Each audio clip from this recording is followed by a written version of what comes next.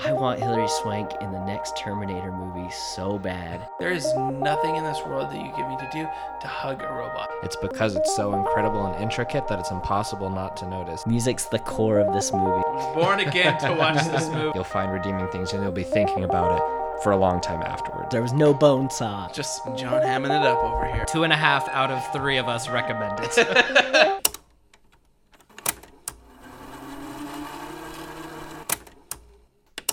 Everybody loves talking about movies.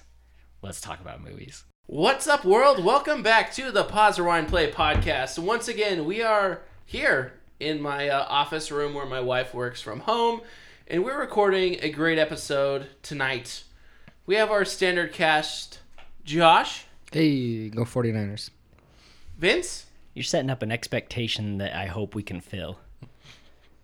What do you mean an expectation that you hope we can fill? You just said we're filming a great episode and we haven't even started. I hope that we don't mess this up.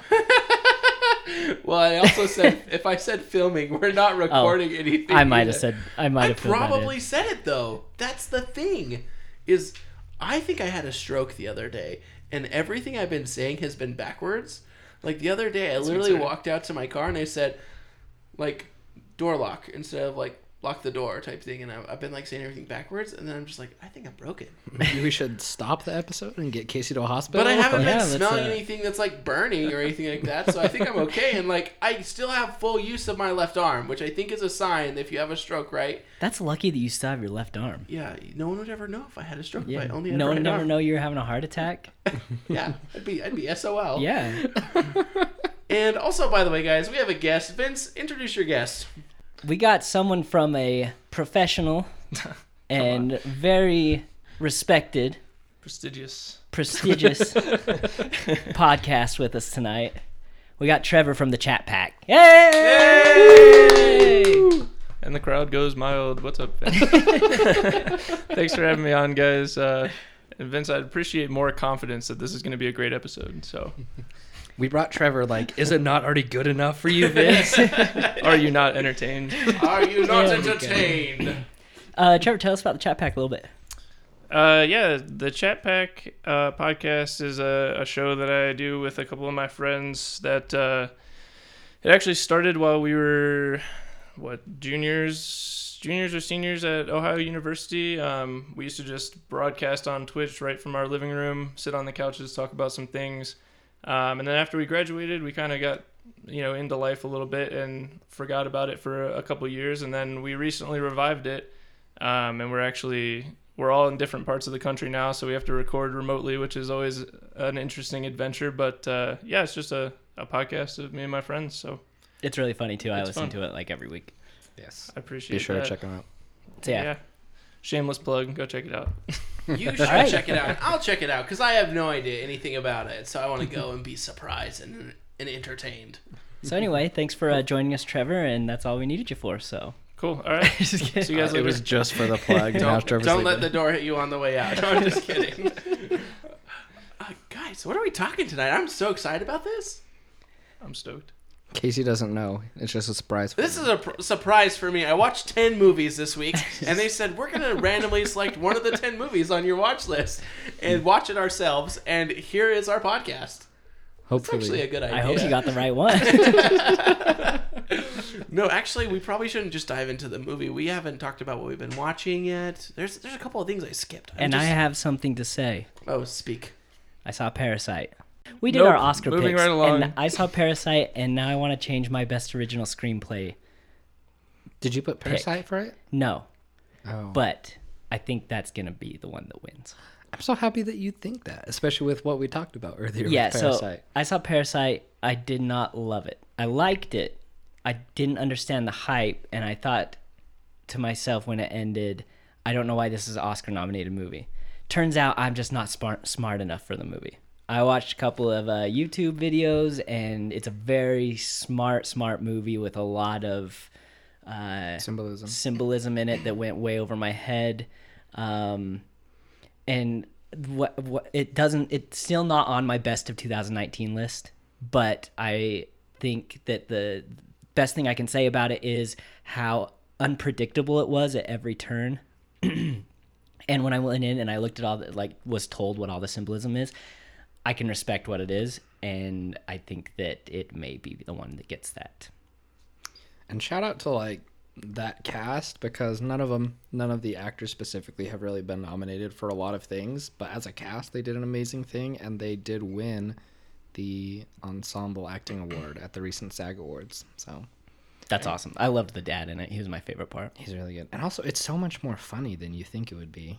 Like, That people, was my problem with it. I didn't know what the movie was. It was a thriller for a second, then it was a comedy for a second, then it was a horror for a second, and then it was that's not. like, It was well, like, that's what people have been saying. They say it just like kind of defies genres. There's no specific genres, and so they've started calling it a comedy thriller. Is like the semi like What a what people thriller. have decided what that it is. Did you see Or it? a thромedy? No. A thромedy. There we go. The new genre, the A thromedies. thромedy. I did not see it. Which also, fun fact, Bong Joon-ho, after, they released it and everything, he said a better name for the movie would have been, in English, would have been Parasites instead of Parasite. I Fun get fact that. Friday. I can see that. Does that change your opinion of the movie, Vince? Yeah, if they would have named it Parasites, It would have then been number changed one. Everything. It'd be my favorite movie of the year. There we go. Well, there you have The it. title makes all the difference. So that's what I watched. I watched Parasite. Sweet. Casey, what did you watch? Well, my wife got me into watching Scandal, which is a series on the television or Netflix or whatever you want to call it. It's pretty interesting. I don't know. The politics behind it is fun. I watched something else I really wanted to talk about. Oh, I'm watching Chef's Table again. Well, that's always solid. Oh, yeah. If you want to know, there's tons of books in this room, and 60% of them are food books, and 50% of them, that's not even good math, 110% of the books in this room. I had 2 bad weeks of math now, guys, and I'm in a freaking math class right now at school. No, 40% of them are also, like, hustling books, like business books. So, I mean, that's all I do is business and cooking. And Hunger Games. And Well, a lot of, like, this And is I a think I combo of my see- wife, my Antonia, an object of beauty. I was about to say, like, because I know you've got TCAM in here, like, what's To Kill a Mockingbird, like, between those two? Oh, To Kill a Mockingbird is most definitely a book on entrepreneurship. There you go. Yeah. I really don't know. I'm only halfway through it, again, as an adult. Josh, what have you been watching? Nothing really. I obviously watched Blade Runner for... Oh, Blade did we Runner ever 2049. officially Sorry. announce Oh, that's sorry. what We're tonight? watching Blade Runner. That's what I watched. Should I cut it? The Town. Oh, The Town. Oh. Did you want to talk about that? I mean, okay. Ready? Here's finish it up. I watched Blade Runner for this. I did a ton of homework, and so the only other thing I watched was like random episodes of The Office. There you go. Surprise, surprise. Yeah, Josh right. watched The Office. I did go see 1917 again in the theater in like XD, which is what they call it at Cinemark. So it's kind of like IMAX, but not like totally IMAX. Extra deep. And it was still definitely worth it. What? Did you say extra deep? XD, extra deep. Like, XD. I don't know. What do you think XD stands Extra depth into the movie. Maybe there's like, I'm talking like depth into the filmmaking process here. This is a family show. I actually don't know if it is classified as a family Let's just show. move on. Trevor, what did you see? Yeah, Trevor, what did you watch? What did I watch? I gotta say, I've been watching a lot of The Great British Baking Show. Hey. Which, my brother-in-law would love you. It's pretty good. I can't say that I've been watching it by choice, but it's been cool because I've been able to beat Luigi's Mansion 3 while I've been watching that in the background. But I was going to say that now it's been a while since this premiered, but I got to watch like half of Legion Season 3. Woo. And that show is just, I think it's one of my favorite superhero, like anything that's ever been made. Like it's super interesting. And I'm saying that having not seen the back half of season 3, so I'm excited to see the rest of that. But it's good. Definitely check it out if you guys That haven't. show is bonkers. I It's love it. I can't wait to see season 3. I'm just waiting for it to pop up on Hulu. Isn't Legion like where X-Men are bad? Like Professor X's kids are bad? Well, I mean, you might know more about it No, than you I go. do, Vince. But Legion is one of the X-Men characters. David Haller is Legion. And so the story focuses on him. But one of the cool things they did with the show was they didn't follow any of like the actual comic book like any of the actual comic book stories, any of the big stories that have had him in it. They just made like an original story using like the same kind of setting and characters and everything. And every time I watch it, like Vince said, it's bonkers. And every time I watch it, I'm just like, how did Disney or Marvel or whoever allow this to be made? I think because it's I think amazing. FX made it, right? Yeah, I guess, but it's a Marvel production or whatever. But it was a Marvel owned by Association. Fox at the time. Oh, that's a good point. Yeah. So they were kind of like, I don't think they really knew what they were doing with their X-Men franchise, because when Legion came out, that was also when I think they announced, or at least it's the same general time period, was when they announced that Maisie Williams one that still hasn't come out. Oh, the New Mutants. Yeah, New Mutants, which is like a horror.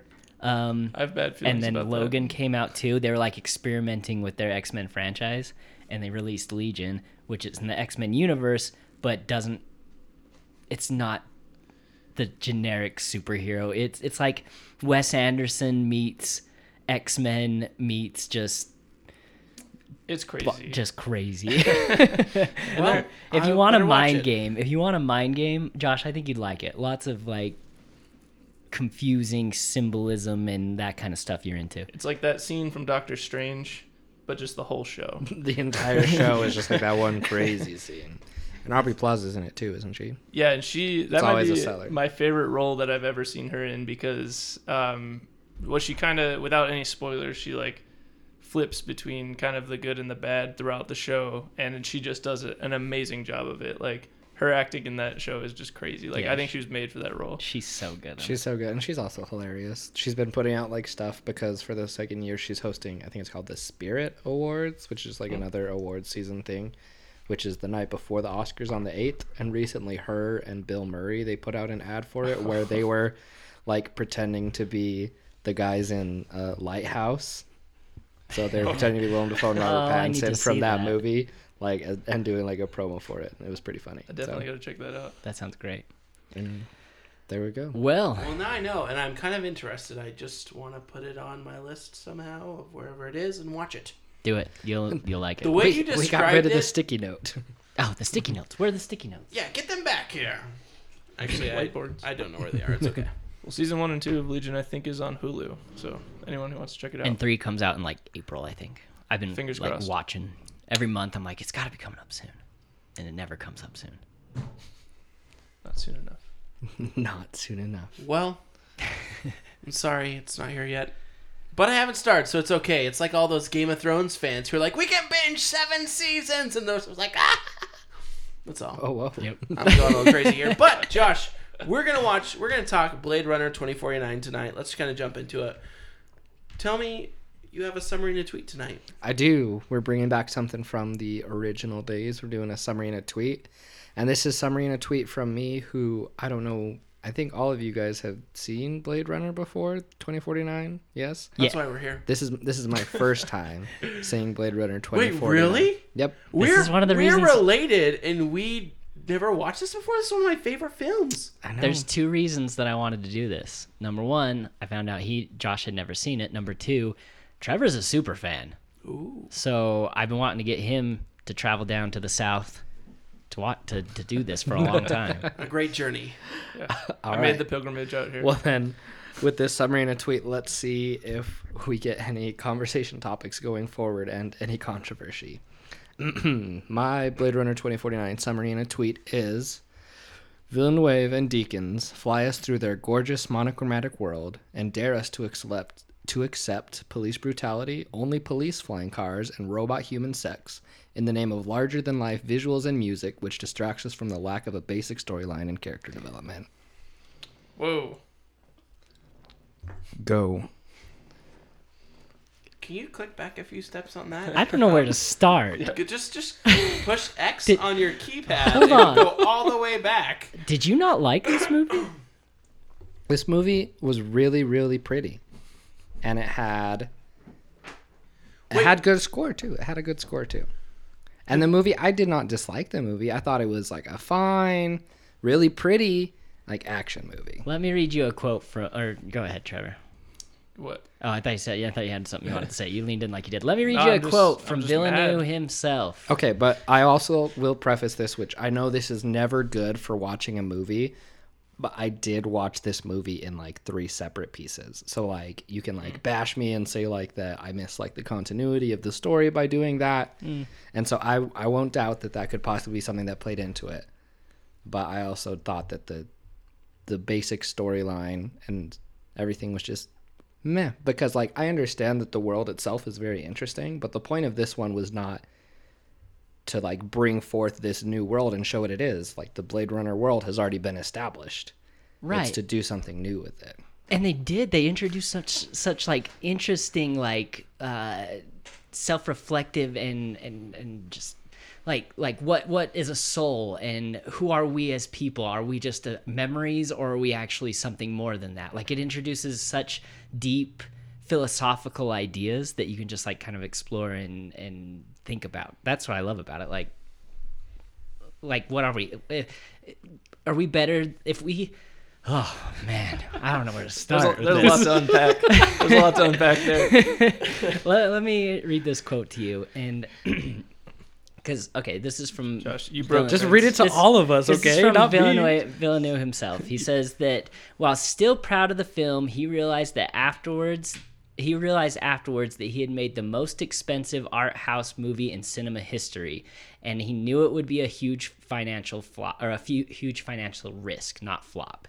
So even after the movie, he just recognized that he may have put in a little too much flying the car around the city, a little too much. I mean, it's my whole complaint with Once Upon a Time in Hollywood. Too much driving up and down the street.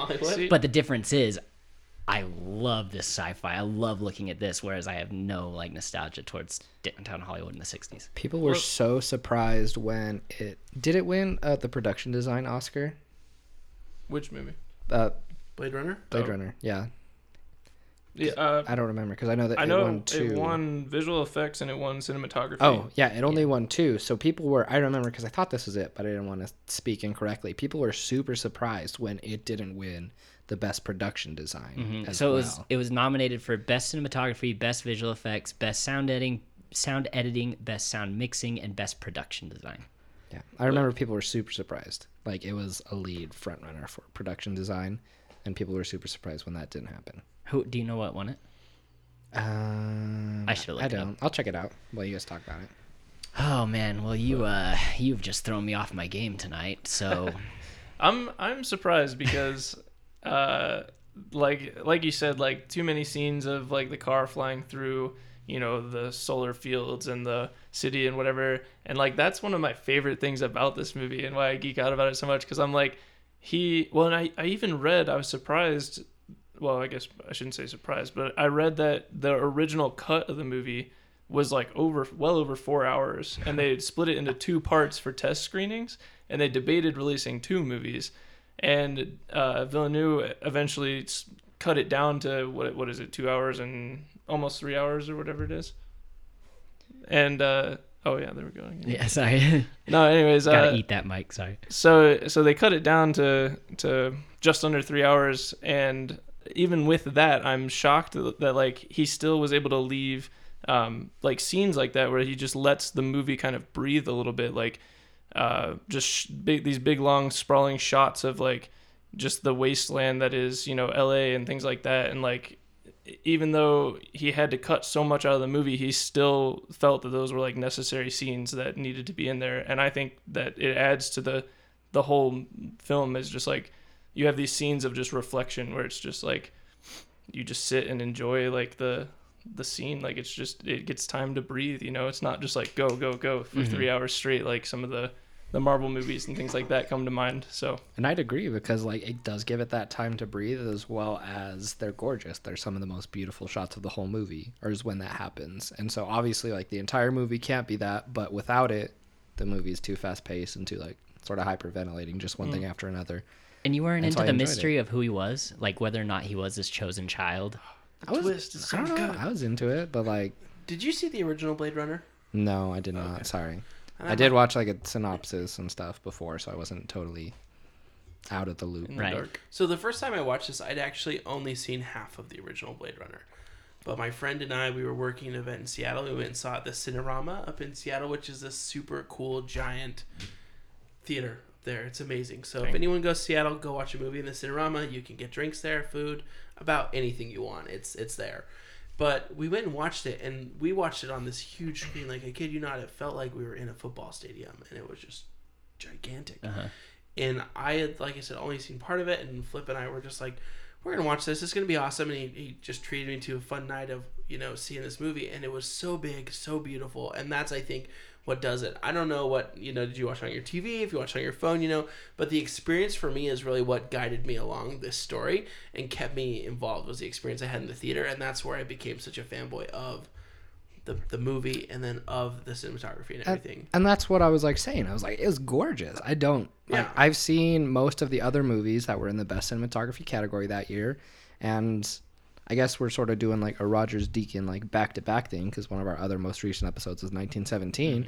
It was gorgeous. It was beautiful. Everything with the lighting, everything with the different scenes and the different characters being monochromatic. It was gorgeous. It's just for me, that felt like that was too much. 90% of the movie was that, which is don't get me wrong, I loved it. And so that's sort of what I said in the tweet, was that it's gorgeous, right? It's beautiful and everything, but all of that is making up for a lackluster storyline. I disagree, though. Oh, no, I sound like an idiot. Sorry. I disagree, though. I think that the story is really intriguing and interesting, and it in telling this story, it also introduces ideas that are in themselves something really interesting to explore, like the difference between a replicant and say a cyborg, or not even a cyborg, a computer projected image, with Kay, his girlfriend, and his girlfriend, and what makes a human. Is it, like I said, is it our memories, or is it our experiences? Because we have these man-made humans, essentially, that we look down on as being just toys or robots. Through the whole thing, they're treating these replicants as the low of the low, lower than slaves. They call them skin jobs, and talk down on them and throw things at them. They just don't respect these things at all. Yet they're having these super emotional, beautiful human experiences where they can find them. So it introduces these ideas that are what is humanity, and if we create something that can also create life, does that make them equal to us? Even though we are the ones who created them, does that make us a god? And that's kind of the idea of, what's his name? Wayland? Not Wayland. That's Aliens. Wallace. He considers himself a god through the whole thing. He That's putting it lightly, right?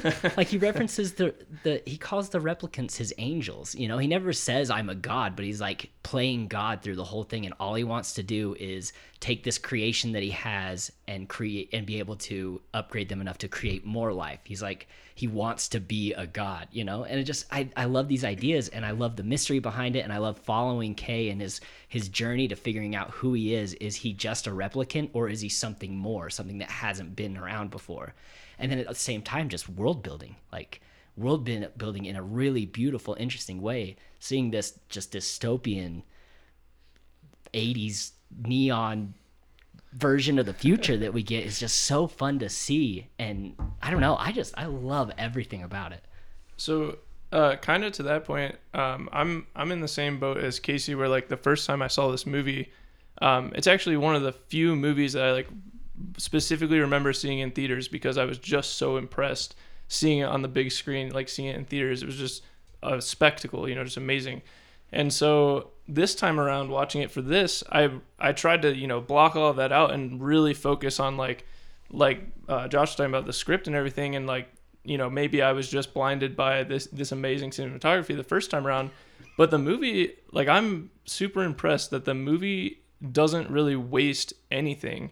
And especially with the lines, and I think part of it is that Kay's character is supposed to be this kind of unfeeling replicant, and so he's very short and direct, but all of the script and the visuals don't waste anything, because an example to what you're saying, Vince, is with Joy, you see midway through the movie an advertisement for her, essentially, and it shows this giant, pink, naked lady or whatever. And in that, you realize that Kay has edited his well, it's sort of assumptuous, but like Kay has made his version of Joy be like almost less sexual because he just wants a companion, and like she's able to provide that. And something that backs up like that assumption is that when they're out in the rain, she says something along the lines of "I love you so much," and all he says is "You don't have to say that," which just backs up that like he has changed her to be just his companion, and like he doesn't need that over the top like sexual whatever she originally was intended to be.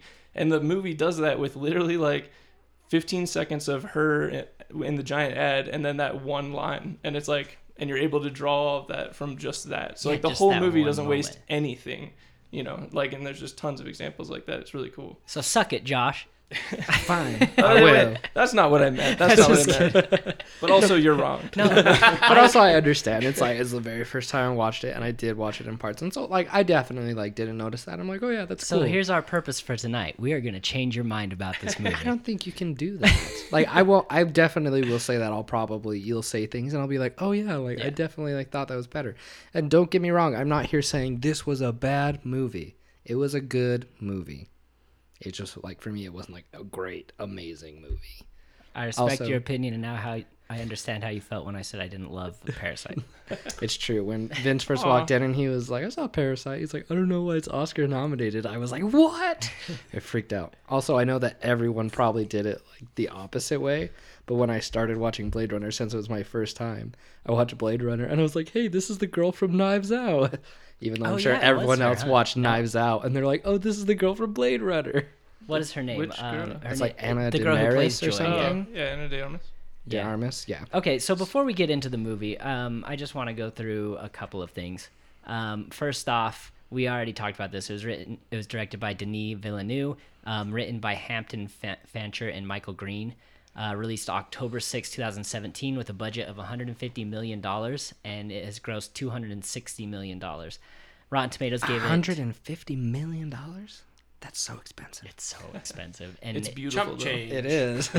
well, it's like Christopher Nolan. Like Villeneuve doesn't like CGI, so a lot of that budget went into model making and actual props, and like the car is real, the car actually drives, the car actually has windshield wipers that wipe, you know, and they hired the Weta Workshop to make all these models. Like, really cool behind the scenes features on this one, guys. Definitely worth watching.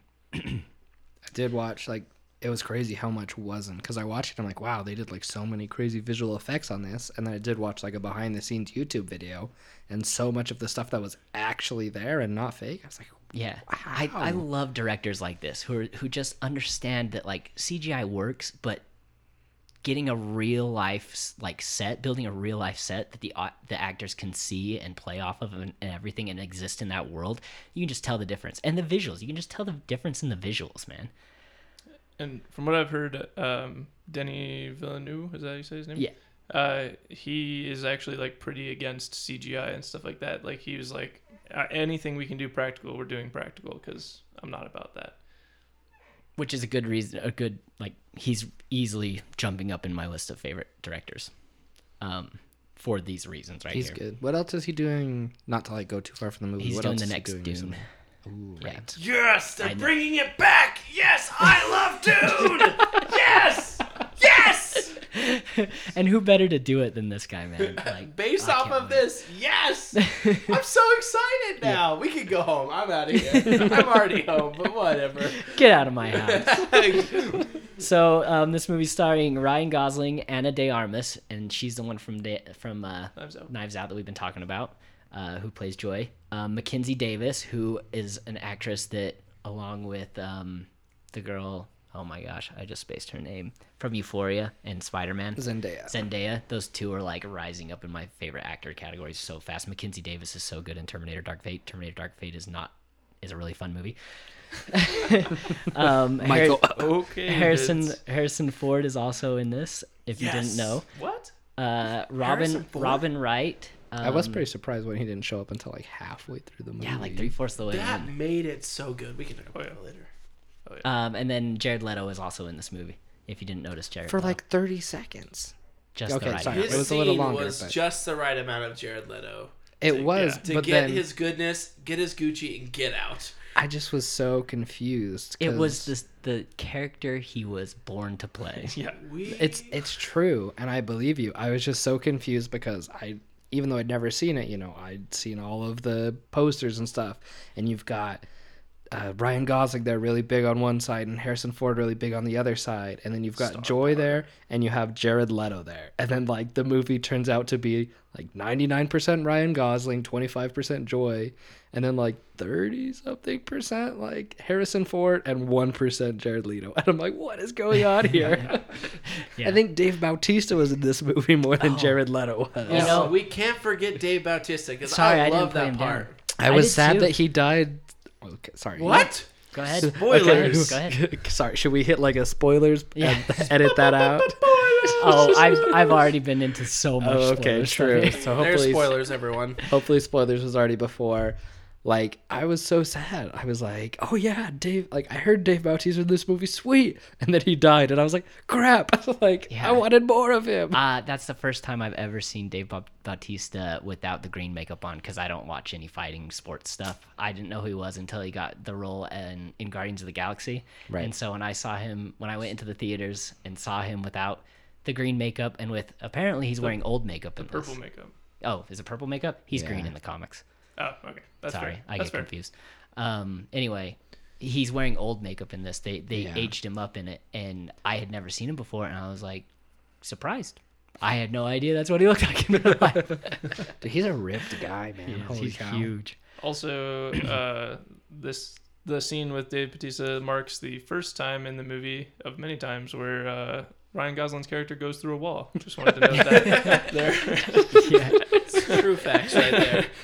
Okay, last thing before we get into the actual movie. Sorry, we're like a half hour in. Last thing, casting considerations. I found some that are kind of fun. Number one, Emily Blunt was considered for a role. They didn't get Nothing any farther specific. than nothing specific, because she was pregnant and so she couldn't do it. I don't know what she would have fit in. I love her so much, and I think she's like the queen of sci-fi, but I don't know who she would be. Like, I think everyone did great in this. Quick plug for A Quiet Place 2. Yeah. And then the only other casting considerations I could find, which I get all of my information pretty much on IMDb, so there's probably more out there, but IMDb said that there was 3 people considered for the role of Wallace before Jared Leto was cast. The first choice was David Bowie. Did he I'd see die that. before this came out? David Bowie would have been so perfect though for this. Yeah. I would say yes if I hadn't. Well- if I didn't know who Jared Leto was in real life, I would have said yes. Yeah. But like I said, this was the role Jared Leto was born to play. A man who thinks he's better than everyone and should be a god. Just that's from everything I've read and heard Well, about he Jared Leto. does look like most Western descriptions and photos of Jesus Christ. Yeah, that too. So I mean, Like I said, I guess he has good reason to think that he is a god. He looks like the son of one, apparently. So when David Bowie passed away and they figured out that they couldn't have him to play the role, they also considered Gary Oldman and Ed Harris before they settled on Ed Harris would have not fit this. Well, I love actually, him. he would have done pretty good. I think, yeah, I could see it. Like, I can see it, but I think they made the right choice. Me too. Yeah, I feel like Yeah. those are all much older castings than Jared Yeah. Leto. That's true. Which is kind of surprising. Yeah, they Well, the guy's supposed to be way old, right? Like the original creator. I wonder if he creates his own skin suits. no. So Wallace is not. Okay, so we're getting into the Yeah. movie here. Yeah. Oh man. So Oh man. Trevor's getting excited. does anyone else want to talk? I talk a lot. Okay, so Well, no, Nope. just tell me what you gotta say. I'm gonna set up the world here. So I can't remember the dates exactly, but in like 2049. yeah, 2049 is when this one takes place, and I think it's the year 2022. There is a nuclear bomb that explodes over the city of Los Angeles. Also, the original I think takes place in 2019. Yeah, it does. Yeah. So continue. So yeah, a couple years later, a couple of replicants see the abuse that is happening to their people and decide they want to put a stop to it. And every replicant was built by this corporation called the Tyrell Corp. Tyrell dies in the first one. Spoilers for the first one, but he's the one who figured out how to make these replicants. So the replicants go, they explode this nuclear bomb above the city, and it blackouts the entire city. And they reference the movie a lot, the blackout. That's why there's no like digital records of anything before a certain date, because it was all like black, just erased, because the replicants were being destroyed. They're being hunted down by Blade Runners, which is what Ryan Gosling's character is, which is what Deckard, Harrison Ford's character, was in the first one. So 2022, the bomb goes off, everything goes dark. Replicants are able to hide themselves a lot easier since they're not being tracked or have information about them anymore.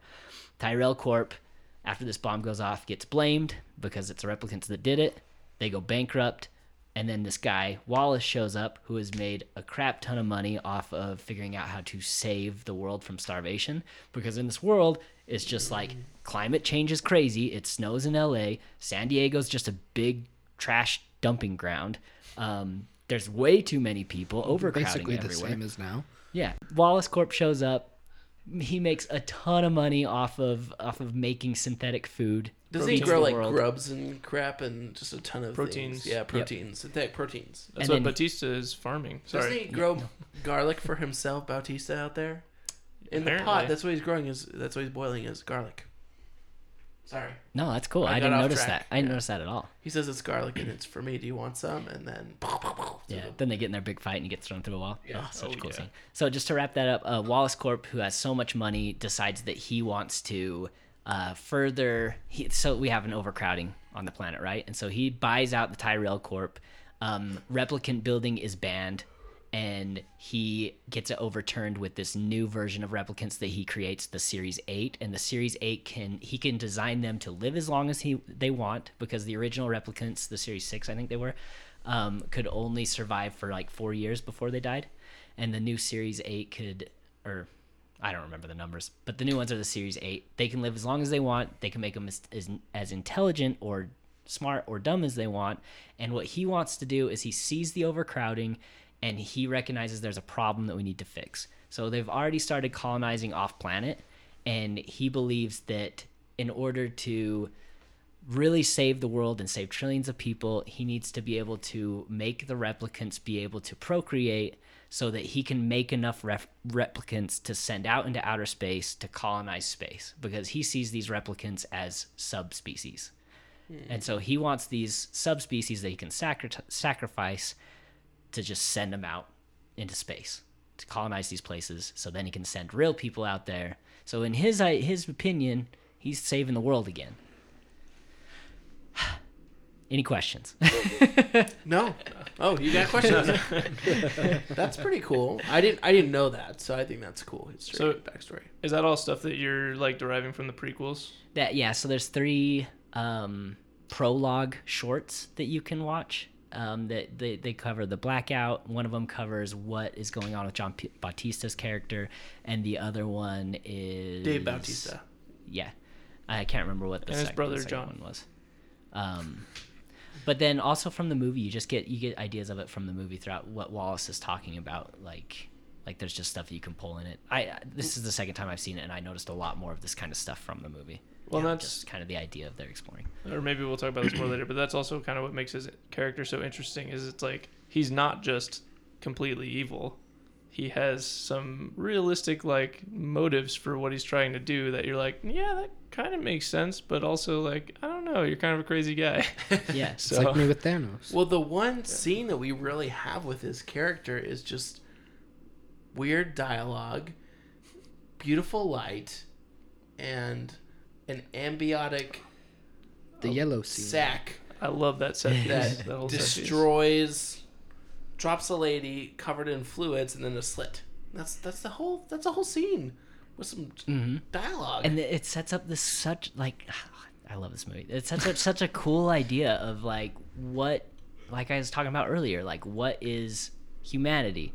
Like, are these replicants just something that we've created, toys that we've created that we can treat as such and send off into space with, or like in that scene you're talking about when he drops him out of the girl out of the sack, this brand new replicant, and he just kills her right off the bat. Like, Another is angel. that killing like a human being, or is that killing like just a toy that he's created? well, does it count as killing then? And that's what, yeah, exactly. Does it count as killing? And that's what this movie explores so much, is like, at what point does something become human or worth saving, or is it the ability to procreate? Is it the ability to have like human relationships, like sentient feelings and and if are they real sentient feelings, or is it something that we've kind of like programmed into them?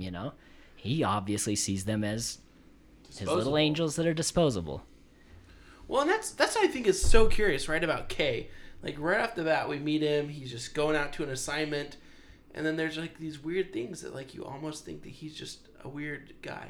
Like, not, like, a replicant at all. Because they're keeping him at his baseline, right? They don't want him to think too much. So they keep him at...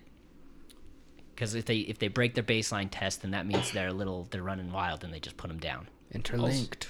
Also, shout out to, well, first Ryan Gosling, because, like, for one thing, this movie, I think he did an amazing job with it. And what's impressive to me is, like, this is a movie that I don't think of as a Ryan Gosling movie, but even though he's, like, the main role, like, he's just become such a, like, interesting character that I don't think of that actor, like, as that movie, even though it's him. But second reason, shout out to Ryan Gosling, is that whole baseline scene that Josh was referencing. He supposedly wrote it, and it's like an 8-minute long scene, and he just would recite it like by memory over and over. Wow. And like for the different shots that they did and all of that. But that was all Ryan Gosling. Like, he created that whole thing. Because I guess originally they had some other, like some aspect from a book or something that they were going to use for whatever it is. Do androids dream of electric sheep? Yeah. That's the book it's based on. Yeah. Yeah. But I wonder if they pulled something from there. Yeah, it very well could have. So I think it's represented perfectly and on purpose, the three perspectives on what a replicant is. And it's through, number one, like you were saying, Kay, who is a replicant, who is treated like garbage. And we can kind of see through his, his run, like what's going on. And then we also have Wallace, who we've discussed at length. He obviously sees them as toys. And then we also have Madam, the chief of police, who just straight up says, like, if the information that comes out, because they figure out that there is a child that was born from a replicant and maybe two replicants. Maybe twins, right? Yeah. This was one of the whole... That's one of the things I love about this movie, too, is the original movie, there's so much debate on whether... We said spoilers, right? Yeah. There's so much debate on whether or not Harrison Ford's Agent Deckard is a replicant or not, and it's never been revealed. And then this movie still doesn't reveal it. And it's still like, is he not? No one will ever know. And that's like part of the theme too, is it's like, does it matter? Do we need to know? Like, and they do such a good job at alluding to that idea again. Like when when Deckard is having his conversation with Jared Leto. Gosh, I keep wanting to say Wayland, but that's Alien. Wallace. With Wallace, and Wallace says like something along the lines of like, are you a replicant? Like he hints to it, like, are you a replicant? Aren't you? Does it really matter at this point? He kind of says that exact same thing you just said. But so like from Madam, the chief of police, or whoever Kay is reporting to, her whole idea of what's going on is like, if the world finds out that two replicants, or even a replicant and a human, had a baby together, like, what does that mean for everything? Like she says in it, that's going to break the world. Like people aren't going to be okay with that. And we never really get to explore the consequences, because the way that it ends is so kind of like open-ended. I mean, no one really reveals anything, but it just opens up this idea. All throughout the movie, it's opening up these really cool sci-fi ideas on possible, outcomes of this whole situation. Continue. I've been talking a lot. Yeah. Well, I don't know. I think that's really curious, right? Can I go down this avenue, right? We talked a little bit about the memories, like what's real, what's fake, and how essentially like Kay is living off of someone else's memories, and this is how he's going through. And he has essentially a point in the film where he has an identity crisis, like, what am I? Who am I? And what do I do now? And what if I am a human? Do I have more purpose? What if I was born, I guess not human, but what if I was born of this and I have a greater purpose? What if? And he kind of like struggles with that. And we talked about that relationship with his like AI unit, whatever that visual effects girl was. I just forgot. Joy. That's like a really interesting thing, that like he as like a thing with a program that essentially lives off of ones and zeros and memories created by someone else who he goes and meets the architect or whatever they call her. Like, that is a cool thing where eventually he figures out that this was a farmed memory. This isn't my memory. And when she, you know, scans and reads his mind, and she gets that, like, that warm memory, I only use these memories at, like, certain times, right? Like, that's a beautiful thought, that there is someone out there who's creating these and only shares her memories with her real memories with specific things. I don't know. I thought that was kind of cool. Like, he has this identity crisis, and he goes full circle. Like, for me, like, he gets through, and he kind of, like, realizes this is what I have to work for and strive for, is a better in this way. I don't know if that makes sense or if that, like, goes along with anything. So, do you guys think that Joy was just, like it said, like the purpose? Do you think she was just playing a role and telling him what he wanted to hear? Or do you think she was actually, like, is she a smart enough artificial intelligence to be able to recognize these things in him? Or does she just adapt and tell him what he wants to hear? So are you asking if Like, she's so sentient? What's the difference between a replicant and this hologram? That's one of the things I think is really interesting about the Joy character is, like, I think that's the question that the filmmakers want you to think about, because if you think about her as, like, a product, like when you see her as, like, an advertisement, it's like the product may have been designed to, like, cater to whatever your desires are or whatever. Like, it's just like a yes to everything, because that might be the product that they're trying to sell. But then you're like, well, maybe she has become sentient by, like, being, like, living with Kay, and, like, who knows how smart or not smart her AI is or whatever. And it's like, that's another kind of open-ended, like you were talking about, these ideas that the movie puts into your head but doesn't really explain at any point, because it's just up to you as the viewer to be like, maybe she, you know, did have feelings for him, or maybe that was just what she was designed to portray. Mm-hmm. Tying it back to the memories, right? Like, are we our memories? Like, yeah, she started out as this artificial intelligence that had nothing, but they plant the artificial intelligence, or they plant memories in the replicants, like you were saying, Casey, because it makes them more human, and it makes them act, you know, have more human experiences, have more human emotions and everything. So, like, does this artificial intelligence, even though it's zeros and ones, like, can it learn from the memories that it has and become its own person? Or is it something special, like in DNA? Like, another one, like you said, one of these ideas that, like, what makes a person a person? I keep bringing it back to this, but that's really what it is through the whole thing. And that's the thing, is that you can never really know with Joy, because in a normal, like, movie, if there was a character like her where she was an AI, but she was able to learn and do things according to specifications and everything like that, I'd say no matter how much, like, you want to, like, love her or think that she's actually doing this because, you know, you think that she's learned to love you, like, it's not, it's all program. And I think while I would still, like, lean towards that side, because of the world that we're in, where there are these replicants who are literally just manufactured humans, like, it throws the question further. Like, it puts it into, like, a paradox where it's like, well, it is just ones and zeros, but the replicants are there, and in this world they have, like, their real feelings and everything like that. And so where does the AI of Joy fall in with this? Can I reference an old episode? No. What? Oh, wait, yes. I Am Mother. Yeah. So this kind of goes Ooh, back yeah. a little bit into our discussion with I Am Mother, right? Did you watch that film by chance? It's a Netflix film. I don't know that I did. They live in a bunker. Very good. Daughter has something to do, but Robot essentially Hilary Swank. Yeah, Hilary Swank. I want Hilary Swank to be in the next Terminator movie so bad. So bad. But my thought with this is, But like, then I got Mackenzie Davis. That's even better.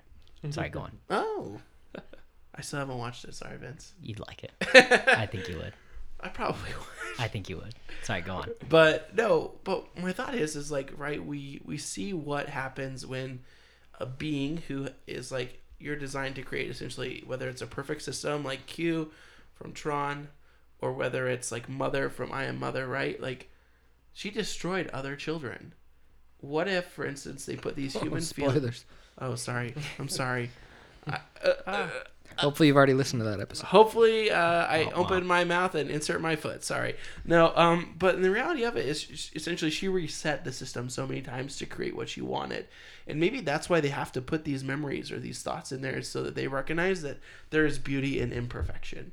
Because if you are designing, this, and you're living through this system that is not perfect. Like, humanity as a whole, we are not perfect. We are just a big old mess, a hot mess all the time. There's a line in this movie that one of the replicants says that we become more human than humans because humans are so faulted. Yeah. Sorry, go on. No, that's I perfect. keep interrupting. No, it's perfect. It adds to, like, what I'm saying is, like, they have to have this in order to relate. Otherwise, can you just imagine a being that's able to heal itself faster than you, able to live longer than you, and probably Stronger able to than you. outsmart you, Able like, to everything. go through a wall like 5 times. Yeah, has the ability to read faster, to compress information faster. If they didn't have that input into their life, which was the human memory or human emotion, what would they be? And like I said, I still would not hug a robot. Would you hug a replicant? Ooh, dun dun dun. Because essentially they are robots, just biological robots. We've put Are kids you a into the replicant paradox. racist? What?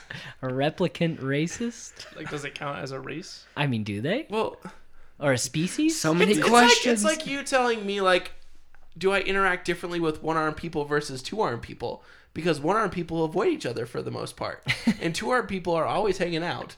So, like, there's a question there too. But one-armed and two-armed people hang out as well, though. But AK. there is a thing where us. where one-armed people or people with disabilities are treated differently.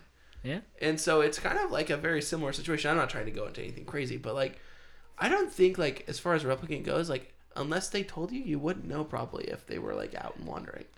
But then again, maybe they just are so weird that you're like, you're a replicant. No, that's the thing is, like, they are so human. They are able to blend in so well that's why they had to hire Blade Runners or create Blade Runners in the new one, because they decided that humans hunting replicants is wrong, but replicants hunting replicants is not. So that's like my question.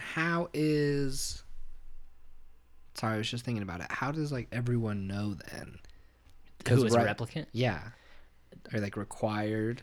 Because, like, when he goes into his apartment and everything, everyone's jawing at him, and they've got the stuff graffitied on his door. So it's like, if you were a replicant, wouldn't you just go somewhere and, like, not tell people? exactly, To try and blend in? that's what Dave Bautista, his character, was doing. He was living under the radar for so long that no one could tell the difference unless they look under his eye, like where his number is. So the Blade Runners are trained to recognize specific things. So if they get a tip, they go to investigate. In the original movie, they had basically a lie detector where they set up this little camera thing and they measured the eyes movements and everything. But this new Wallace version of replicants, they all have their serial number underneath their eyeball. So it's really a guessing game. It's starts as an assumption and then. Well, and that's what your homegirl, was it Mackenzie Davis. Mackenzie Davis. That's what her character is doing as well. She's kind of under the radar, and she even says to Kay, like, "Are you gonna retire me?" And he's like, "What's your serial number?" Yeah, which is like one Depends of my what your favorite serial interactions. It's so good. What did she say to him? Oh, you don't like real girls. She's so good, guys. She's so good. So then the movie continues on into this whole detective work, of Kay trying. He goes to Dave Bautista's house. He gets thrown through a wall. He kills him, and it sparks off this whole search for a child. Basically, they find the bones underneath the tree, which, by the way, Bautista was rich owning that tree in the middle of the place, because, like, that one wooden horse that he had was worth a ton of money, and then Bautista just has this tree in the middle of the field. That guy could have done whatever he wanted if he wasn't a replicant. It's just flying under the radar. And that's, like, one of my favorite things about the Wallace set pieces is, like, the whole set is wood. It's all wood and water, yeah. which is, like, nowhere else in the whole world is there, like, wood and water like that from what we see. That's true. Showing off his money. Wow, that's tight. I didn't even know that. So it sets off this just, like, journey for Kay, trying to discover what is going on here. Is this baby really a thing? And he goes in and he discovers that there was, he looks at the DNA, and when he looks it up, he discovers that the child died as a child, and there was also a replicant that was created.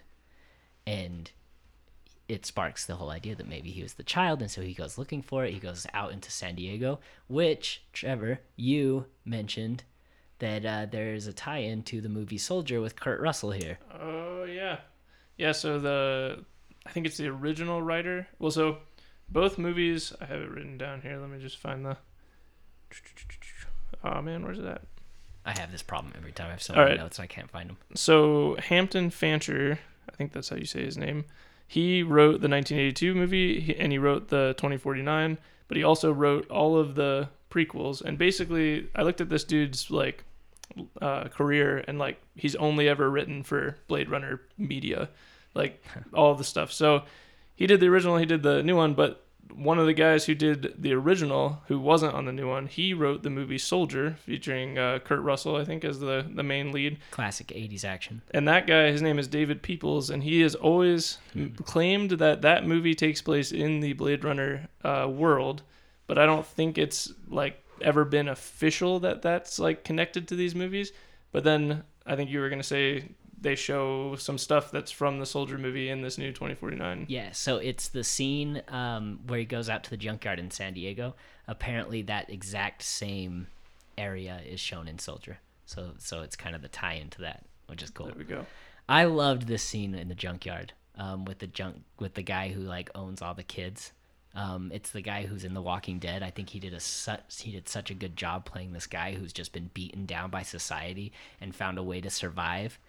And he's been, like he says in it, he freaks out when he finds out that Kay is there and he's part of the law, and he's just like stumbling over his words and saying like, no, better men than you, tougher guys, bigger guys than you who's tried to shut me down. I'm legitimate. I can do this. But he's like scared because he knows at a drop of a dime he could lose everything he has. And Kay bops him. Gets him good. So anyway, he finds out, that he has a memory of this place. He finds the horse. We're led to believe like Kay is Deckard's kid, and then we finally meet Harrison Ford, Deckard. He finally tracks him down in Las Vegas. That scene, wow. That scene where he finds the horse was just like the craziest thing to experience, like, because it's just like the music there and the emotion. It's like you're in that journey with Kay right there. You're like, what am I? Oh yeah, when he like freaks out, like angry after he talks to the girl with the memory. Yeah, like the memory place. Yeah, doesn't he destroy the horse essentially, or he does something with the horse? I don't know, but no, he ends up. He gives it to Deckard. Yeah, he gives it to Deckard. I just can't remember. Like something happens, and he's just losing it. Like you feel all the emotions going through. Drops him at off his time. baseline. Yeah, he like goes crazy in the system. Like, and you're way off base. Like, go home, get out of here. Like, done. And then eventually he just goes off grid and goes out to Las Vegas to probably the coolest way I could imagine Las Vegas being in the future. Just a gigantic sand dune. Oh, you liked the outside? A gigantic sand dune sex land. A radioactive gigantic. Yeah, Just got everything you need. Literally, Imagine Dragons, aren't they from there? Radioactive. Just dreaming the future. But no, really, like this scene where he breaks off, goes and finds Deckard, like the orange scene. The orange scene. It's good. I also want to say I have in my notes from watching. I just wrote Han Solo - radioactive beekeeper ? Oh yeah, because he has the bees going on out there, right? Which then I was like, bees? Are the bees replicants? Are they? How are they living out there? How's he doing? How's Same he with the making dog. money? Like, is the dog a replicant? True. Oh, and I love that line where he's like, he just looks at him and goes, "Is he real?" And he's like, "Why don't you ask him?" And then just walks away. Old Harrison Ford is really just like, he's great. Like, just those one line especially when he wants to be there, and he wanted to be in this one. Like Really? he was in there from the beginning when they showed him the script. He's like, this is a movie. This isn't Star Wars: The Rise of Skywalker. This is an actual movie. Well, and so then I didn't like The Rise of Skywalker. we know, Vince. We know. we know. So when I was originally writing my summary in a tweet, I had the thing. It was like they dare you to like these are big main parts of it, and it was like this and this and this. And originally, because I was writing it while I was still watching the movie, and I put like the original movie where a strong male lead has like Harrison Ford daddy issues, like in reference to Star Wars. But then when he didn't end up being, I was like, oh, okay, well I got to take that part out. So let's get to that. He meets who he thinks is his father, potentially his father, and then he ends up finding out that that's not the case. Josh, how did you not love this? Also, how did you not like the fight with Elvis singing in the background. Why? Josh, why did you hate everything about it? When did I ever say that I didn't like that? I'm sorry, you How did. I dare just you. for some reason think you hate this whole movie tonight. I don't know why. All right, so I apologize. So don't take this the wrong way. The first time that I was watching the Elvis fight and where he's meeting Harrison Ford was where I paused it like the second time because I fell asleep. And like I said, don't take this the wrong way. No, I get it. I was extremely tired, and if you watch that part, it's very, very quiet when he's walking around and they're sort of looking for each other, and then there's all of a sudden one of them's there, and so it's like poof, and it's like super loud noise, or the music will all of a sudden come in the background. And so it was like I was literally dozing off and I didn't even know I'd be asleep, and then all of a sudden boom boom boom, and I'd be like, oh, I'm awake. Oh, Speaking of, Sorry, everyone. I just did that. the mic tip 1. And so yeah, it's I like fell asleep and so like, crap. And so then I went back, so I paused it, I went to bed, and then today when I was finishing the movie, I went back and I started there, like pretty much at the beginning when he's walking in to find Harrison Ford, and I watched it, and I did enjoy it. I thought it was like a really smart, but like, how do you say it? Sort of like a new like take on like it was still like a big sort of like action fight between these two characters, but it was kind of genius and subtle because they're in this radioactive place where no one exists, and so using silence so much in like a huge fight like this was super cool. I liked it. Okay, now answer my question. Which one was yours? Did you like the twist at the end that Kay finds out that he's really just another replicant who happened to have those memories implanted in his head, and it turns out that Deckard, his daughter, the daughter of 2 replicants, has been underneath Wallace's nose the whole time because she's a freelancer for Wallace. I thought it was like good and like not just, how can I say it? I like movies with twists and stuff. I'm all big like Shyamalan fan, whatever. I thought that it was good that it wasn't just like we found out partway through the movie there's this child, oh, it's Ryan Gosling, like of course, like the protagonist is gonna be this. So I did think that it was clever that it wasn't him. And I don't know, maybe I just like really didn't know enough or watch enough about the movie to really like care that much, because like when I found out at the end I was like, oh, it's her. I'm like, okay, like, it's not Ryan Gosling, it's her. Like that was about like all that it came to for me. Okay. I thought her story was kind of cool, especially where she is she lives in there because she has a sickness, right? She became this, right? She has this disease, right? Allegedly. That's what she's told. I'm wondering if they made that up to protect her. to protect her. Ah, Did they address that at all? I don't think so. And I just realized shaking my head doesn't translate into audio. Sorry, guys. I'm over here shaking my head. Yes and no. but yeah, like, that's really cool, right? Like I think that's an interesting thing where they have her contained in a space, and she's so close to the source that wants her that he misses her completely. And she's so normal that no one can tell. And like, who's gonna check her? They don't want to get in and get diseased. Well, she wouldn't have any sort of barcode or anything, any serial number. Yeah, She's of born. course. I didn't even. I don't know. I didn't. How did they? Sorry, I just must have missed it. How does Ryan Gosling know that it's her? The must have memories. missed that. I think. So they go into. So Ryan Gosling has that sex scene with the hologram and and girl. Mackenzie Davis, right? Oh, I forgot. And then Mackenzie Davis tracks him down. They go to Vegas, and Wallace's crazy replicant side chick blows up the place and leaves him there to die. And then Mackenzie Davis, I'm sorry, I don't know her name in this movie. Mackenzie Davis shows up and picks him up and takes her to basically the underground resistance of replicants who are gathering an army, getting ready to overthrow the government or something, being able, getting ready to get the rights that they deserve, that they believe they deserve. And then it turns out that lady with the one eye helped in the hiding of the child. Oh, right. So she knows. Yeah, so she knew Very Deckard. nice. She knew Dave Bautista's character.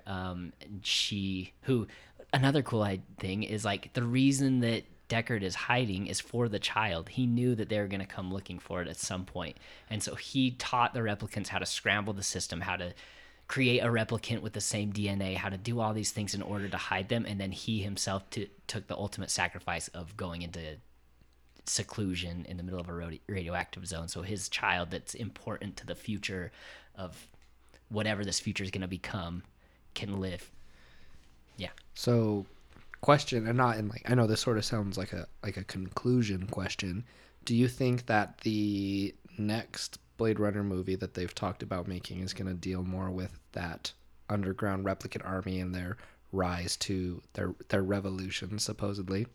I've heard that with the new movie that they're rumoring they might make, I've heard some people say that it's not going to be at all related to like the Deckard Storyline. Yeah. So Villeneuve doesn't like sequels, even though I was gonna say, he made a here's sequel. what he said. He said, I'm not going to say his name, expressed interest in revisiting the universe in a different way, making something disconnected from both other movies instead of a sequel. Oh, because he did say that he just loves like the Blade Runner universe and what it is and the ideas and the morals and the ethics of it all. So I guess that makes sense. I guess I didn't think that there needed to be something like that, because that's like a really like basic thing. Like, we're an oppressed group and we're gonna rise and like revolt and everything like that. But I was like surprised. Yeah. Not in a bad way. I was surprised that when they got to the place where it's like, oh, we have this rebellion and we're building underground and stuff. I was like, okay, that's pretty basic. But then nothing really happened with it, and I was like, oh, like, okay. Yeah. I don't think they made enough money to make a sequel. I don't think that it got enough. Especially with how much it cost. Yeah. Yeah, 150 million, 260. It's really disappointing to me. But I don't think I would want to see that story. The replicants rising up story. I think the movie that you're describing is Matrix 2 and 3. Or like Hunger Games 3, or like Or Rise, literally or War for the Planet of the Apes. just tons of these movies do the exact same thing. So maybe it's a good, like, not maybe, I think it was a good Or thing. Detroit Become Human on PS4. If you want to see that, go play that game. Oh, I actually know that game. Except for those. Anyway. No, I know what you're talking about. I don't think I'd want to see that story. I think that this ended so beautifully and just established like an idea that doesn't need to be explored. I mean, it's there if they want to, but like, I don't need it. Just the idea that it's there is like, oh, okay, that is a possibility that could happen after this, you know? Yeah. Or It makes sense. Like that, with all these replicants in hiding, it would make sense that they already blew up a nuclear bomb above LA, you know? They're going to do something. Or we can create a mini series like Quentin Tarantino or Bong Joon-ho about their movies. They are doing a miniseries. I know, that's like, oh, for Blade Runner? Yeah. Oh, It's they are? I did not know it's that. being created by the same guys who did I want to say Cowboy Bebop, and it's an anime. They're gonna do an anime miniseries on Adult Swim. Vince is I'll watch anime it. racist. I try to get into anime. I liked the prequel anime that they did for this one, but it was only 10 minutes long. Oh, and I will say, crap, I'm going to forget the name now. I think Spirited Away is one of the only anime movies I've ever watched, and it was incredible. That's It a was great amazing. Yeah. So anyway, to wrap the story up, Deckard gets captured by Wallace. They bring in a CGI version of I'm sorry, I don't remember her name. Rachel is her character from the original. Rachel. Try to convince him to give away where the daughter is. He refuses to do it. And then Wallace decides to take him off planet, where he plans to torture the hell out of him and make him talk. Another just quick one of my favorite lines. He just turns to Wallace and goes, "Her eyes were green," and walks away. And you can just see his god complex like melt down. All my work for nothing. Someone's getting fired for sure. Who ordered the wrong color eyes? It's ridiculous. Do their homework. Well, it makes sense because like all they have are like fractions after the blackout, so they wouldn't know all the details. But he would. He's a How god. can you get- He's how can you get God. the contour of someone's face though perfectly get and not know the Color of their eyes. So he goes to take Deckard off planet. Kay comes over to save him. Actually, the lady scene from is so good. the lady from the uprising, the general lady, tells her to kill him because like if he's dead, then no one will be able. If he's dead, then they won't be able to trace where she is. They can continue with the uprising. The daughter will survive, and everything will be happy go lucky for the replicants. Kay decides. Sorry, Casey, did you want to talk about the scene? No, You loved it. you. I love this scene. Like, Kay just comes in, right? And I don't know how to describe it exactly. Sorry, for some reason, my mind, I think I really had a stroke. I don't know what's going on. Like, this is why I haven't been speaking very much. But, like, this scene is amazing where, like, they're in the water suddenly and they're, like, fighting and he's, like, beating it out with with this chick and like fighting, and then all of a sudden the waves are coming, and I don't know. For a movie where did I go? I'm sorry. No, I think I really had a stroke. I agree with you. For a movie that's so focused on the style and the world and the overcrowding and the lights and the everything, the flashiness of it, it ends in this fight scene in this darkness This of a beach just off in the corner. Dirty, watery beach that like everything. It looks like what I imagine the regular streets of this world looking like all the time. It's just like, this is the reality of this world. It's dark. It's cold. It's essentially like London in the 1700s when they're having a lot of coal dust everywhere. But with way more people. Yeah. And a lot more neon. Yes. Well, I guess not in this spot. But it was just beautiful, and it was done in such a way that it really...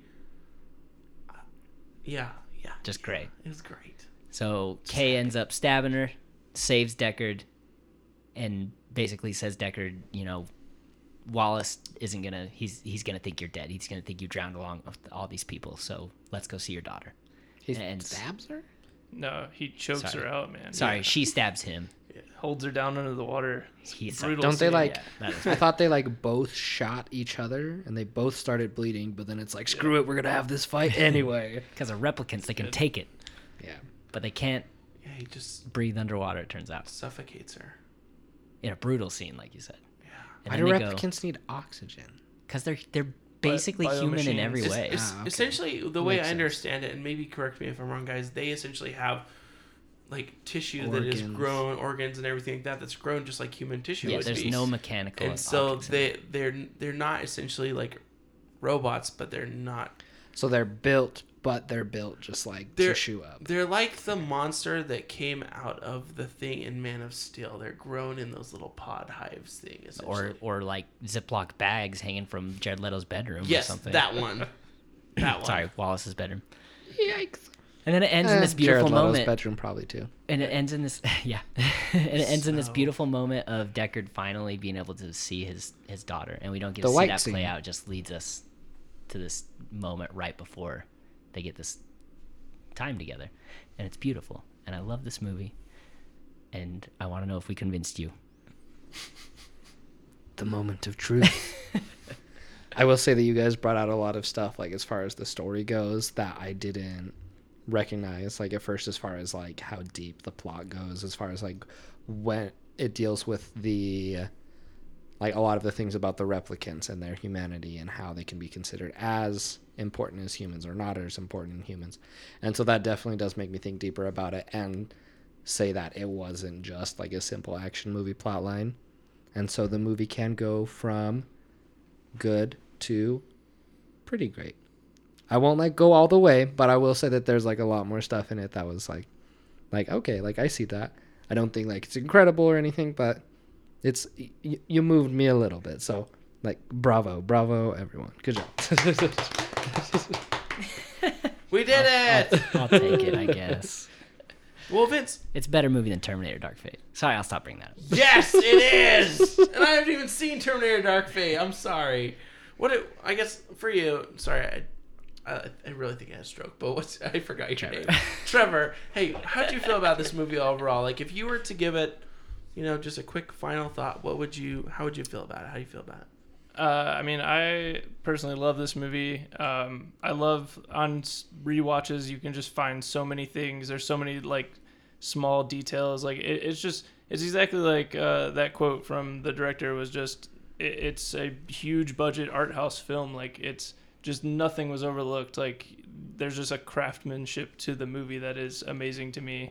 And it's just a fun ride every time I watch it.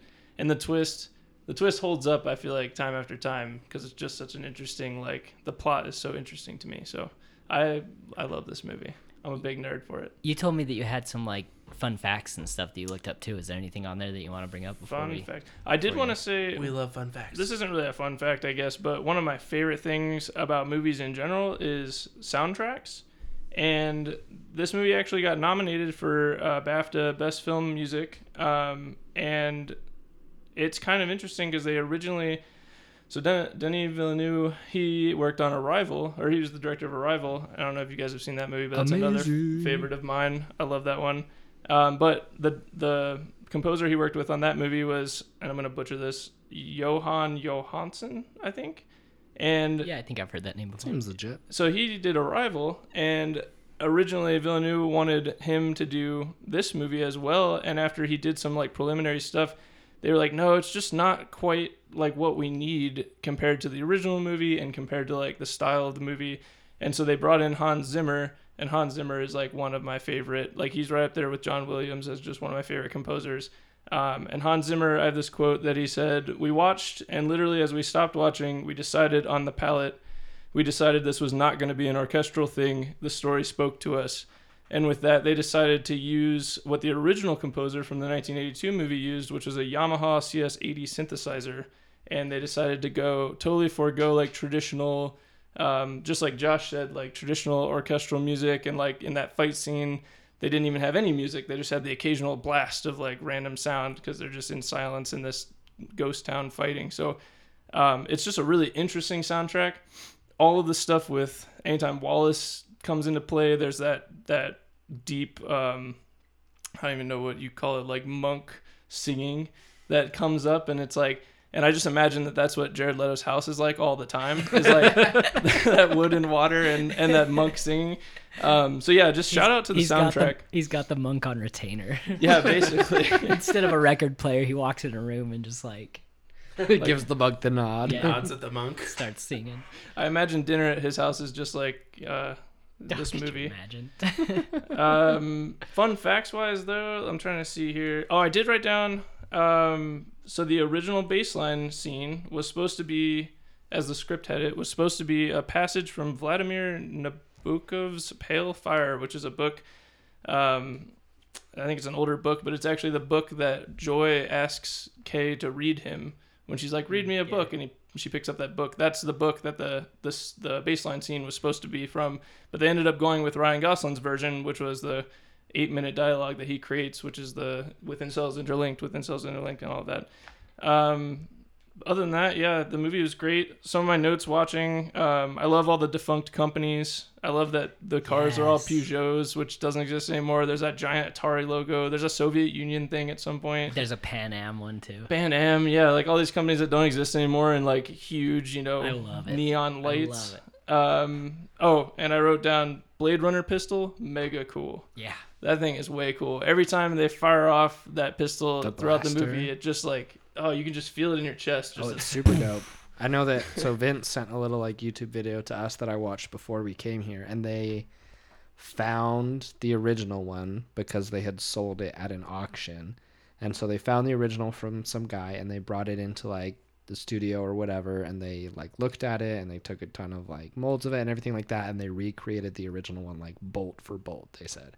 That's And I'm not gonna lie, that is pretty dope too. Like that's got to be high on the list of, we did like our favorite like movie like weapons at one point. Like that's got to be up there because it was super dope. Because it's just so, even though it's like just like a pistol, it's not like too over the top like pew pew, but it's just like it's also not like a regular gun, but it's just like that perfect happy medium. It's awesome. And there's a couple scenes where in this movie, like there's just a couple where someone gets shot or they fire off like a shot, and every time that it happens, you're like, man, that looks like it hurt. And there's a lot. They do a lot of like double shots or something, right? It's like doo-doo and doo-doo. So Kids just There's a dropping little fools. shootout in the dump yard that when they're like cutting him out of the car, and he picks up the guy and breaks his back and then flips him around and shoots a couple other guys. So cool. So good. I also got to shout out the little drone built into his car. It's super cool. Oh, that thing is sweet. He can just like point it and tell it what to do. I want that. Yeah. Like I've been training June to do my dogs to do something similar, right? But To jump out of your car and take some photos. to jump out of my car, run around, make sure everything's safe, just to do stuff Yeah, for me. And so she's cool. not quite there yet. I mount a GoPro on her, and mostly I just There get you pictures go. of her sniffing the ground. So here I am. Anything else? I think that's it. The last thing I had was just I love the twist. Like I've always heard that the ultimate test of a twist in a movie is that it holds up on rewatchings, and I feel like that stands true here. Like the scene with the doctor lady that builds the dreams. I'm not sure what her name is, I but don't know it either. the scene with her, the first time I saw the movie, I was fully on board that Kay was the child, and because that's how they set it up. And so in that scene where he flips out and he breaks a chair and he's all mad, you don't even really notice that she is just sobbing. And the first time I watched it, I was like, why is she sobbing? And then like now that you know the twist, you go back and you're like, oh, she knows that it's her, like, and that's her memory, and she knows that like she's the child he's looking for. And it's kind of cool that like she doesn't reveal that there, because she even says like it's illegal to use your own memories in memory creation or whatever. And so like she'd get in trouble for that, but also she'd be found out that she's the child, I guess. So Do you think she knew she was the child? actually, that's a good point. I don't know if she did. I don't think she knows. I think she just thinks she's like a Just a regular person. normal human with not Did she not have her memories? What? Did she not have her memories? She has her own memories, but like she's creating all these other memories and all these other images for other folks. You're not supposed to put them in, but at the same time, like, how does she know that I'm special? Because like the mom replicator's dead, you know, Rick Decker's gone, you know, and all she is probably been told that she was hustled around by probably people trying to keep her safe, but at the same time not letting her know, because, you know, I am the chosen one, you know, you can't really keep that a secret. Yeah, you'll have a little bit more of a bouncing your step on that. I don't know. So we'll maybe have to. Also, I just wanted to mention we'll maybe have to revisit this episode, maybe put out some extra little bonus content in about a year and a half when we hit June 10th, 2021. Is it the date that's engraved on the bottom of the horse? Yeah, I think so. Oh, yeah. Is it, or 22? Is it 21? I think it's 21. 21. It's before the blackout. So. Right. Well, I just want to say, Just a quick just to shout out wrap, to that. I just want to wrap up my thoughts. I tried over and over and over to love the original Blade Runner, and I don't. Which version? I've watched 3 versions of it, and none of them clicked for me. I love the world that they built, but the movie overall, I just didn't like them as much as I wanted to. It never clicked. 2049 is easily on my top list of best sequels ever made, right up there with Terminator 2, and I didn't realize that until I watched it the second time. I love this movie. The end. I will say I was like ready to like, and also maybe that's part of it why I didn't like love it as much, is because I was ready to be blown away, because if I remember right, this was both of your guys' favorite movie from 2017, and that meant that it beat out like Get Out, and it beat out, I don't know, Dunkirk's not like to throw that high up there, but like that's the only one I can remember right now. But I remember that 2017 was just a crazy year for movies. And so since both of you guys had this one at the top, I'm like, it must be like so good. It must be like mind-blowing, amazing and stuff. And so I was just like, maybe that played a part of it too. It was just the extremely high expectations led to a disappointment for me. But like I said, it is still It's exactly what I did to Terminator 2 with you. very great. Is it? What's gonna happen to Dark Fate now? Just see it. I'm not going to bring it up again until you guys see it. I'm committing to that right now. Doubt that. Commit to watching it in the next month. Doubt. I'm in the same boat as Vince. I literally had just about said ditto, as I always do, with like a solid closing statement. But what I really love, and I have to go back to my first experience watching this movie and experiencing this better version of a world that we wanted to know more about, that they showed on screen, right? They made it to where I felt that I was driving through a wasteland. They made it feel that there was a famine, that there was a real struggle within this society that is on the edge of extinction, you know? And it's a beautiful movie overall. And I still stand behind the fact that I agree, Vince, I love this movie. And this is one I can watch every couple of months and not get bored of. Like, that's how much I enjoy it, because the sound is good. If I watch it on my phone, if I watch it, you know, however, it's just so well done, in my opinion, that this is why it's my favorite movie of 2017, right? It's just like good, and I'm sad that it wasn't better received by people. Like, being honest. I was really surprised, because I always heard a lot about it from a lot of people, to see like how it did in theaters and how it grossed, because it even still has high critic scores and high audience scores on Rotten Tomatoes and different websites. And so I was like quite surprised that it didn't make as much money as I understand it, because like you said, it's a long movie. You got to plan your whole night around. Like, I started at 9:00 and was up till midnight watching it, you know, after watching all the prologues and everything. I probably spent 4 hours watching this movie on Wednesday night. But like it's a commitment to get through it, and it's not something like, it's something you gotta think about. If you take it like I did with Parasite, if you take it just at face value, you're not going to really get everything out of it. Look into it a little bit more. There's a lot more depth than you'd expect. And again, I know you brought this up, Trevor, and I know you brought this up, Casey, but I haven't said it. The music in this is beautiful. Like that 80s synth is so good. Just feels right. Just fits with the visuals. I think a while ago, way before we did this podcast, I was on an episode of my friend's podcast, the Rogo Tours. He mentioned them sometimes. And the episode I was on was like top Hans Zimmer scores. Ooh. And so we did like our top 5. And I hadn't seen Blade Runner, but I listened to some of it. And it didn't make it on my list, but I'm pretty sure I made it on to either one of the other 2 guys' lists. I made it on to either Chad or Jake's list, like pretty high, I think. So like that should say, with all this amazing stuff he does, that it's really good. I only have one question about that. Was the Modern Warfare 2 soundtrack on there? The thing is that I saw it and I like listened to it because I'd always played Modern Warfare 2, but I was like, I think we're going more like movie like ones here. But no, it's really good. Like, don't get me wrong. Like, I grew up playing Modern Warfare 2 like over at my buddy's house and stuff, and I never knew. And then I see like, what the heck? Like Hans Zimmer did this? Like, he does the most random movies like that you would never know, and games and stuff like that. So good. Money's money. We gotta make dough. You can produce wherever you need to. Last thing I'm going to say is I give it 2 Ryan Goslings blasting through walls out of 2. 2 walls for 2. That was true. That was very unexpected. Like when that happened. I'm sorry.